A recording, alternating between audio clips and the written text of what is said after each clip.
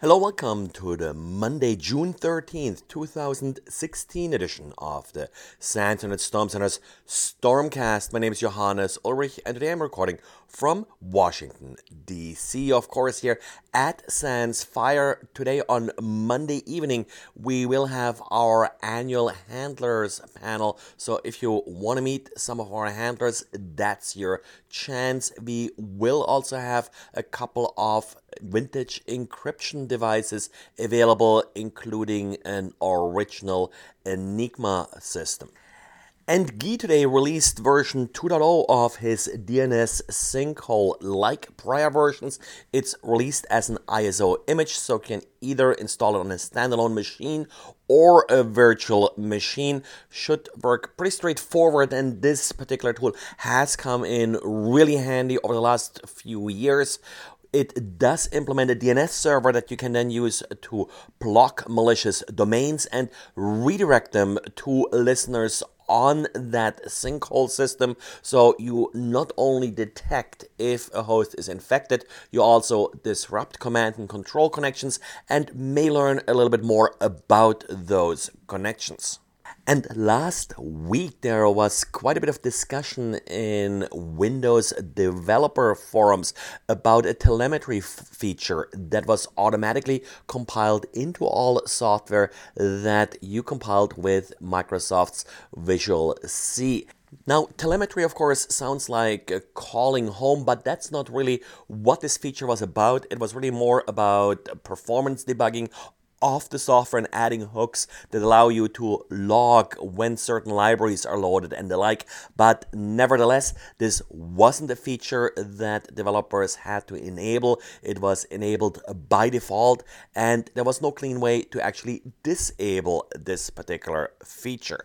Microsoft now came forward and offered ways how to disable the feature, and the feature should be disabled now by default in future releases of Visual C. And ESET Software is reporting about the Crisis ransomware being more and more used in the wild in order to yet again encrypt users' files. Now, this particular piece of ransomware doesn't just encrypt, it also does send several documents to the group behind the software. So there's also a data exfiltration problem. In the past, ransomware sort of just left it with the encrypting of particular files and didn't actually steal data first. The ransomware will also encrypt network shares, so it may be able to hit some of your backups this way. Typically, Crisis arrives as an email attachment that the user then executes, and it can also be found on file sharing sites and the like, disguised as a harmless installer. And Intel, together with Microsoft, is introducing a new feature that should make it even harder to take advantage of stack-based buffer overflows. In the past, it was pretty simple to add executable code to the stack that, if it would overflow the memory area, would then overwrite the return pointer. Now, newer processor designs made it a little bit more difficult in that you cannot typically add executable code to the stack. So what developers and exploit writers did now was return-oriented programming. The return pointer was essentially just pointing to a function that's already in memory in an executable area that was then executed. The new protection that Intel is introducing is adding a second stack. They call it a shadow stack, which has copies of all of the return pointers. So now if an attacker is able to overwrite a return pointer once the function ends and tries to use the return pointer, it will first check whether or not that return pointer matches the return pointer on the shadow stack. If they're different, then execution will fail.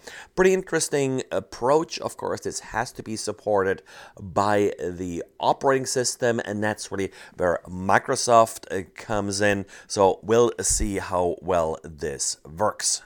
And if you're running a backup system that uses EMC's data domain software, time to patch a pretty basic vulnerability here. If a user logs in to data domain, the session ID is logged to an area that is actually readable by all users. So users could read each other's session ID, and with that, they will be able to impersonate each other. Well, and that's it for today. So thanks again for listening, and talk to you again tomorrow.